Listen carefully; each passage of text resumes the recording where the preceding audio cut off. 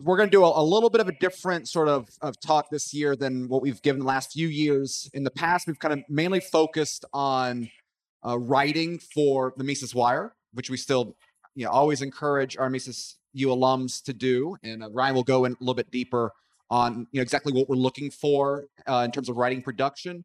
But we're also going to talk more broadly about other ways to apply the ideas that you learn from Mises U, out in the real world. I think one of the great things about Mises U is that we don't only attract people looking to become economic scholars, but from people from all different backgrounds with different interests and different skill sets. And so we're just going to kind of touch upon some of our own experiences and ways that we can kind of utilize what we have learned this past week out to make a more freer and prosperous world. So with that being said, I'll let Ryan talk a little bit about the website and some of his background as a Mises U alum himself. I like how we use the term real world as basically the opposite of academia. I guess that's a slight insult to only professional academics. Between real world and clown world. What are you going to do? Yeah, that's right. So I guess we'll just cover as kind of a preface the whole writing thing. So I am the editor of Mises.org. And so if you do find yourself wanting to write anything for it, you should just send it directly to me. Don't go through the whole form that they've got. There's somewhere on the side where you click on it and they have to fill in a form and it says, just send it to me. You want to send it to R.W. McMakin at Mises, which is derived from my name, which is Ryan at Mises. My middle initial is W, so R.W. McMakin at Mises.org is where you would send any submissions that you would wish to have evaluated for use on Mises.org. And I will send you back a critique if I don't think it's publishable. I spent many years grading papers, so I do have a sense of how to tell you what you can do to improve your submission. So unless I just think there's no way to fix it to run, and then I'll just send I don't think it's a good fit for Mises.org, maybe next time. But in a lot of cases, I want to cultivate writers, right? I want people who maybe start out not as great, but within a few tries, they become regular contributors. And that has happened. We've got some people now who regularly submit articles, and at the beginning, they weren't that good. But they're good now, and I like that. So again, do not take criticism as a bad thing. The entire goal is to try to make you improve as a writer so you become a more useful asset for the Institute and helping us spread the ideas that we all care about. Yeah, and that's really all you need to know is just send it to me, and I'll let you know what you need to do with it to get it published. But definitely please read the article guidelines for submission and that sort of thing, so you have a sense of how long it should be and how you should submit it, and just the format and so on, right? Because people send me PDFs, and then I have to, if I want to edit it, I got to ask for a different format and all of that stuff. So don't do that, because that just annoys me and adds time to the day. And not that would prevent you from getting published, just just be nice. So just follow the rules of, so anywhere in my bio, it says, read this first if you want to submit an article. So just go to my bio. Again, my name is Ryan McMakin, and it will tell you then how to do that. So that's it. That's it on writing. And there's some lessons that you can take away from the Liberty Pitch competition, right? Understand your audience that you're writing for. We've got a formed kind of lay audience more than a purely academic audience. Understand your own limitations, right? A lot of people in this room are not going to be able to completely design some brilliant, unique insight into economic theory. But there's all sorts of ways where we can build upon the shoulders of those that have come before us to apply economic theory in the real world in ways that can be educational.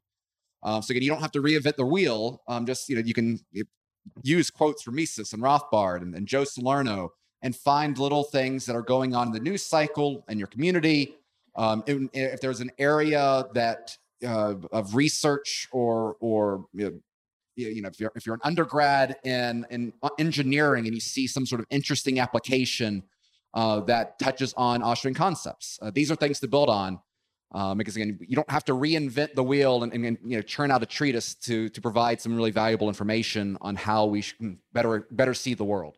Yeah, what I do is Mises Wire, which is not the Quarterly Journal of Austrian Economics. You send that to Joe Salerno or maybe Mark Thornton, and then they'll do that for you. That'll be your world-changing long article. My stuff's like stuff that would go in a newspaper, except better. Because stuff that runs in newspapers, it's usually too simple. We have a fairly sophisticated audience. So it's something you would send to like your local Courier Telegraph or whatever probably isn't appropriate for the site. Although I would encourage you write those things too. But just read a lot of the site and get a sense of what we like and what's run and and imagine in your head who's reading it. And then you can do that. But I would ask you this though, what if writing isn't something someone likes doing? Writing isn't for everybody, of course. So what else should someone consider doing? There's all sorts of ways. One, and given that we are living in the internet age, I think memes are a great way of transmitting these ideas. This is something I personally enjoyed over the last few years. And I've written an article on why Mises would understand meme magic. The idea being that if we understand the power of ideas within a society, memes are a language of transmitting ideas using images and humor and formatting. It's if you talk to a lot of international libertarians, it's always interesting how often you'll turn up on someone whose first introduction to libertarianism was actually a meme. So again, you don't have to write an 800-word article if you've got a sense of humor and basic operations of Photoshop. You can be a part of the ideological battle in that way. There's other ways that just being in your community, being someone that people in your community look for, that respect your opinion. I think one thing that Ryan and I have talked about it this week, but the one piece of advice I'd give every single libertarian who's interested in actually making a difference. We talk about decentralization and thinking locally all the time. It also applies to local history. If anyone in this room goes back home and reads 10 hours worth of local history, right? You don't have to do it all in one day. You could take 2 weeks doing this. Find your local library. There's usually some interesting stuff. All of a sudden, you're a local history guy. And if you're 22 years old using Facebook to talk about interesting gems that have happened in the history of your community, then other people, business leaders, if you can run your social networks appropriately, people value people that have interest in where they're living. And I think older people particularly like to see that from young people. So by spending a little bit of time, taking our appreciation for economic history, for the roles that ideas play in shaping the world that we live in, applying some of these lenses in a very micro level to your own community, talking about that is a way of not only expanding your own knowledge about where you come from, but a way of building kind of social capital amongst people, because it's being able to find professionals in your community that respect you as an individual is one of the best ways of getting them to respect the ideas that you hold, because the people matter when it comes to the war of ideas. Just simply being right, only goes so far if people don't respect you as an individual talking about it. So let's say, though, I'm 24 years old. I just finished a master's degree in something, or I'm 22 years old and I just finished my bachelor's degree. So I don't want to go on to I got my master's, I don't want to get my PhD, or I got my bachelor's, I don't want to get a master's. What should I do now? What could I do that's of value? Are you saying that I should go back to my local community and become involved there somehow? I'm saying it is not the worst case scenario.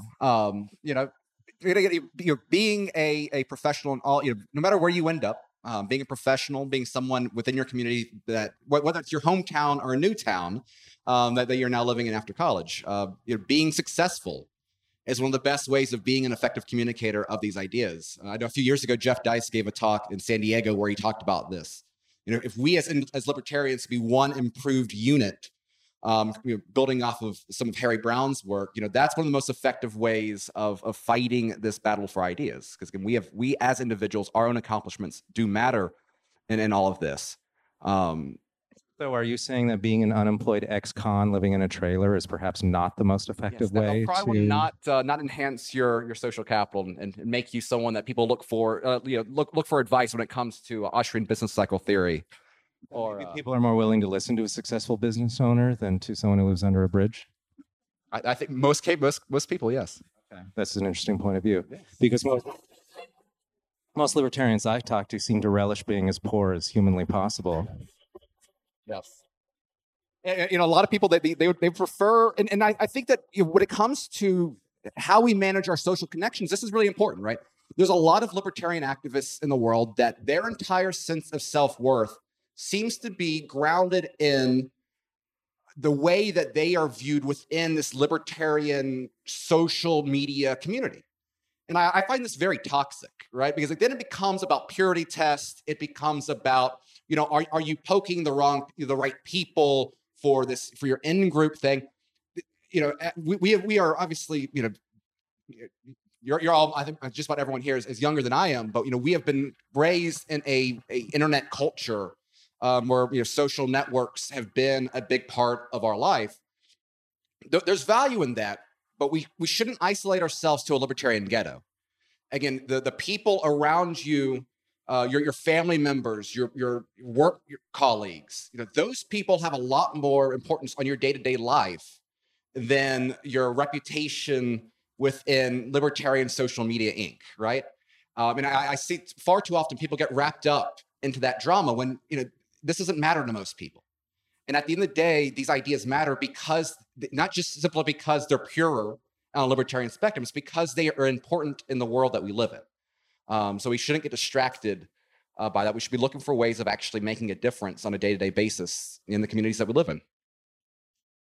So this is something that's changed in my thinking over the years. I know that I'm not sure it's been entirely constructive for a lot of people, especially involved kind of in the more hardcore anarcho-capitalist group, to really emphasize that it's a bad thing to become involved in local politics, or that it's a bad thing to ever vote. I was more like that, and then I got older, and then the state where I live, Colorado, switched over to mail-in ballots almost entirely, and they kept sending me ballots. And I would open it, and it would say, vote yes or no, do you want this tax to be increased? And I thought, well, shouldn't I vote no on this and send it back in? So I started doing that. So then they got me. So then I started voting again, mostly to just vote down tax increases, right? And then I started realizing that some of these people running for office were especially horrible. So I thought I should at least vote against this person. So next thing I know, I'm like voting for state legislature people and all of that stuff. But then I realized, would it really be the end of the world if we started having some people in the state legislature who aren't just the worst human beings imaginable? And so now I actually participate in that stuff. And I don't think it was the worst decision ever. I think it's okay to know what your county commission is doing. And also, I think one of the good things that happened out of this whole lockdown, stay-at-home order thing is that people realized that it matters who's on your city council and who's on your county government and who's your sheriff and who's in the state legislature. Because in my state, if you just had a few more people in the state legislature actually thought maybe there was something wrong with the whole stay-at-home order lockdown system, they might have been able to force a vote, a resolution that might have brought the emergency period to an end. If you had just a few more people on county commissioners who weren't totally bonkers on this issue, they might have been able to prevent some lockdown orders and that sort of thing. And it's not like all of these people are wannabe, I don't know, Condoleezza Rice's or Hillary Clinton's of the world. A lot of these are just part-time people who aren't particularly even that interested in politics. They just kind of ended up on the city council because somebody encouraged them to do it. A lot of the time it's just completely part-time and it doesn't pay much in many cases. But I want to say it's okay to probably maybe try and get some of the less bad people in these positions, especially if the next time something like this happens, that maybe we'll be better prepared and realize that the next time you vote for governor, it's not just something about, oh, governor's so boring, right? They It's just a matter of like school funding or some issue having to do with where are we going to put a new county road or something like that. Now we all recognize that who's your governor is you're basically voting on who's going to be the next dictator if there's some sort of health emergency. And will this person completely destroy your life by closing your business? That sort of thing strikes me as fairly important, the sort of thing we would want to pay attention to. And you can certainly have a lot more say over those sorts of things if you're actually paying attention and also not living under a bridge. Yes. And in sheriffs in particular, we've seen all sorts of very interesting trends throughout the country, often focus on enforcement of gun control laws. I know in Washington State, you had this major cultural clash between what's happening in the big cities relative to the more rural areas, where you had a lot of sheriffs in eastern Washington State that said that they refuse to enforce a lot of these gun control laws that are being pushed by the state government that's far more progressive than the people in their communities. It's an example of nullification within a state, focusing on local government, really can play an important role in, and again, this decentralized political effort, push back against a lot of this stuff. Also, school boards is one area where you can have influence on getting things in the curriculum.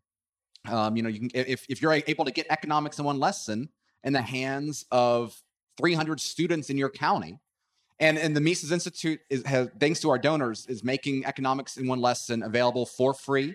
You can sign up for that at Mises.org/one lesson. Our entire purpose is to try to send people throughout the country and throughout the world free copies of economics in one lesson to hand out. Because again, a lot of these areas, a lot of school curriculums, the way that teach economics is no better than they do in universities. But there's a lot, especially in conservative areas right now, where people are kind of waking up to, my God, look at the products of the education system that we have. These are now the people tearing down statues. You're seeing a lot of conversation at that grassroots level on exactly what are we teaching our kids. I think this creates a great opportunity for those that provide alternative solutions. In the Institute, we've got economics in one lesson. We have Bob Murphy's textbook, Lessons for the Young Economist, that I think is a remarkable book, particularly if any of you know anyone's homeschooling now with these trends going on. Again, Bob Murphy's economics, Lessons for the Young Economist, there's a teacher's guide online. I think that's a great resource. But again, that's it requires, though, talking to people in your community that are outside of libertarian social networks, and kind of making that difference there.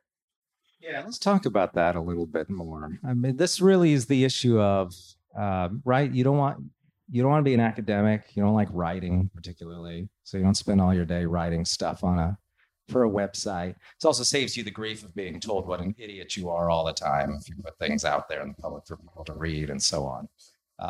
And that can be particularly disturbing if you're young. I mean, I'm old.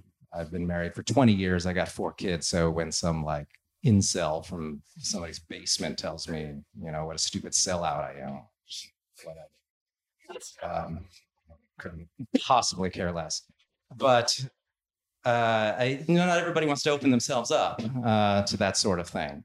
And so it's okay to have a family and influence people just in interpersonal relations. So just like a lot of what you're talking about, right? You can form your own opinions, become an educated person, and just be a person in the community who tells people things when it comes up in conversation. And I can think of many cases where just 1 or 2 comments from a person who wasn't any sort of famous person or writer or something impacted me deeply in many cases. It was just 1 or 2 things they said. I didn't even necessarily know this person that well, but just the fact that this person had some opinions and it was a person I respected.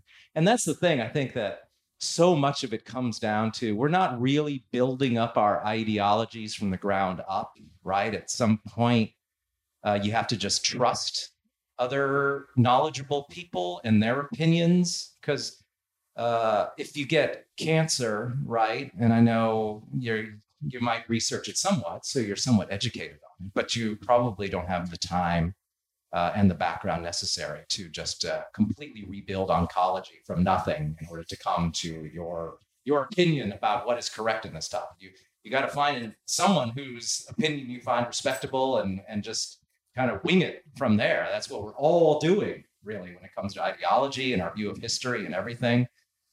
your religious views. In many cases, you just got to find the people whose opinions you think are reliable and valuable. And you can be that person at some point. You can just be, hey, I know this guy and he owns an insurance firm, nothing sexy, right? But I respect him and he has these views about economics or something, which I think it holds a lot of water and that could actually really affect a bunch of people.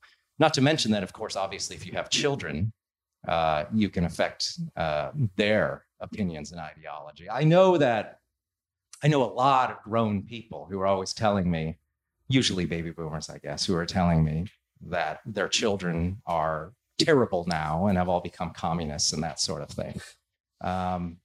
But I don't know. Does that mean the parents are total failures? Maybe things would have been way worse if their parents hadn't tried to impute to them some more sensible values. So I don't know, but I do think there's value to being a parent and trying to pass on your values to your children. And that's how the world does things, one person at a time. I meet so many, and I don't meet them either. In many cases, I get emails from them or they comment on Mises.org and so on, and it's usually older people who have just kind of given up, I guess. And this is at the heart of what the Mises Institute, does. The Mises Institute is here to try and build an ideology, to change people's views, to get people to see the world in a certain way, to change their views of history, to get people thinking in a certain way, and then pass those values down. This is how schools of thought are built. This is how ideologies are built. These are the building blocks of civilization. And the way it works in terms of when you look out in the world and there's certain ideologies that control the world right now, those ideologies came from a specific place, from specific thinkers, from people who wrote books, from who taught children, and all that sort of stuff. And the people who control that right now had a very long-term plan in place. I mean, they worked for decades to put themselves in positions in academia, to write books, to make movies, to write literature, and they all did it reflecting a certain point of view that now dominates. But I hear so often from people who are probably now in their 60s and 70s and so on, well, I tried for 20 years to turn everyone into a laissez-faire, free market liberal, and it didn't work. So obviously this whole changing minds thing is garbage, and I give up, and I'm moving to the middle of nowhere now, and I'm just not even going to talk to anyone anymore. It was a failure. And a leftist, of course, would be like, well, we've been working on this project for 200 years, and it's, keep going. If it takes another 800 years to accomplish our goal, we're going to do it.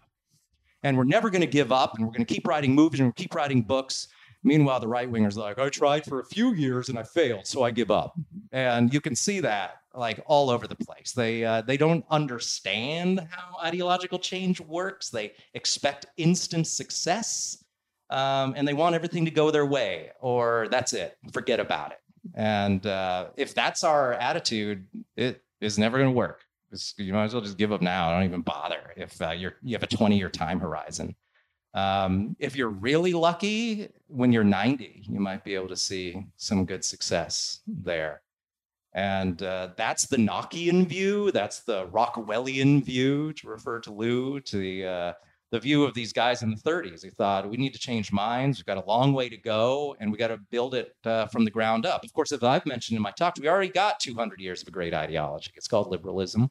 And they've said a lot of great things, and that was the most popular ideology in the 19th century. It's not like this ideology could never be popular. It changed the world in a huge way. And a lot of the benefits we live with now in terms of vibrant economies and what we've got left of private property, respect for it still exists to some extent. We can thank all those people who worked hard in the 19th century to make that happen. But they did their best, and it fell out of favor with a lot of people. But that doesn't mean just stop, and it can never be regained. And I mean, if we believe that that's pointless, then there's no point to coming to the Mises Institute or reading the website or doing anything. Just give up now, forget about it, and I don't know, consume things and eat a lot of food and just avoid death until you die in your bed decades from now. The sound of trumpets blaring. Yeah, all right. Another thing is that I think one of the reasons the left has had so much success is that we've seen the destruction of so many civil institutions that historically have provided different barriers between individuals in the state. Right? You used to have, instead of having a centralized welfare state, there were a variety of different private organizations dedicated towards taking care of the community. One of the big issues we have now is that a lot of these civil society groups, like even the big ones, like the Kiwanis Club and the Lions Club, Rotary Club, things like that, they're increasingly older, increasingly smaller. I don't know how successful some of these will be in adapting to the world as it is today.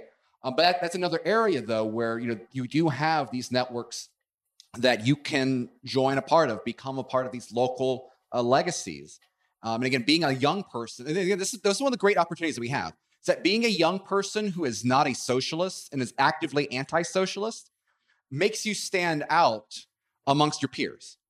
And people in your community that are willing to, that care about this stuff, that are looking for causes to donate to help support, because they are now concerned about the future in ways that they might not have been before. You guys now have a massive competitive advantage being here, being interested in these ideas, and it's up to you to really take advantage of it. Nothing is stopping you from being people within your community that people look up to. You've got massive advantages right now that a lot of your peers do not have. And so again, hopefully, and you're keeping in touch with the people that you've met here this week. It's always great seeing how many people have built lasting friendships, because having that social interaction where you can discuss these ideas, broad libertarian social networks might not be valuable, but strong groups of people that you respect and can generally discuss ideas are very important. I know Brian Kaplan's talked about this idea of creating bubbles for yourself. And I think there is some value with that as well, in not just for social media purpose, but in your actual community. Where I'm now privileged because I've brought several friends to Mises U now after the last few years. I've got a lot of professionals that read Mises Wire. I can now sit down and have a conversation at my house with, 6, 7, or however much the government will allow me to have now, to talk about, to make Hoppa jokes, right? And actually having that within my community, be I don't have to visit Auburn, Alabama for that is one of the great, particularly in times where things can be really crazy out there. And there's certain weeks this past year that things are very depressing. Having that social, that genuine personal social network of support is something that I would encourage everyone to try to find.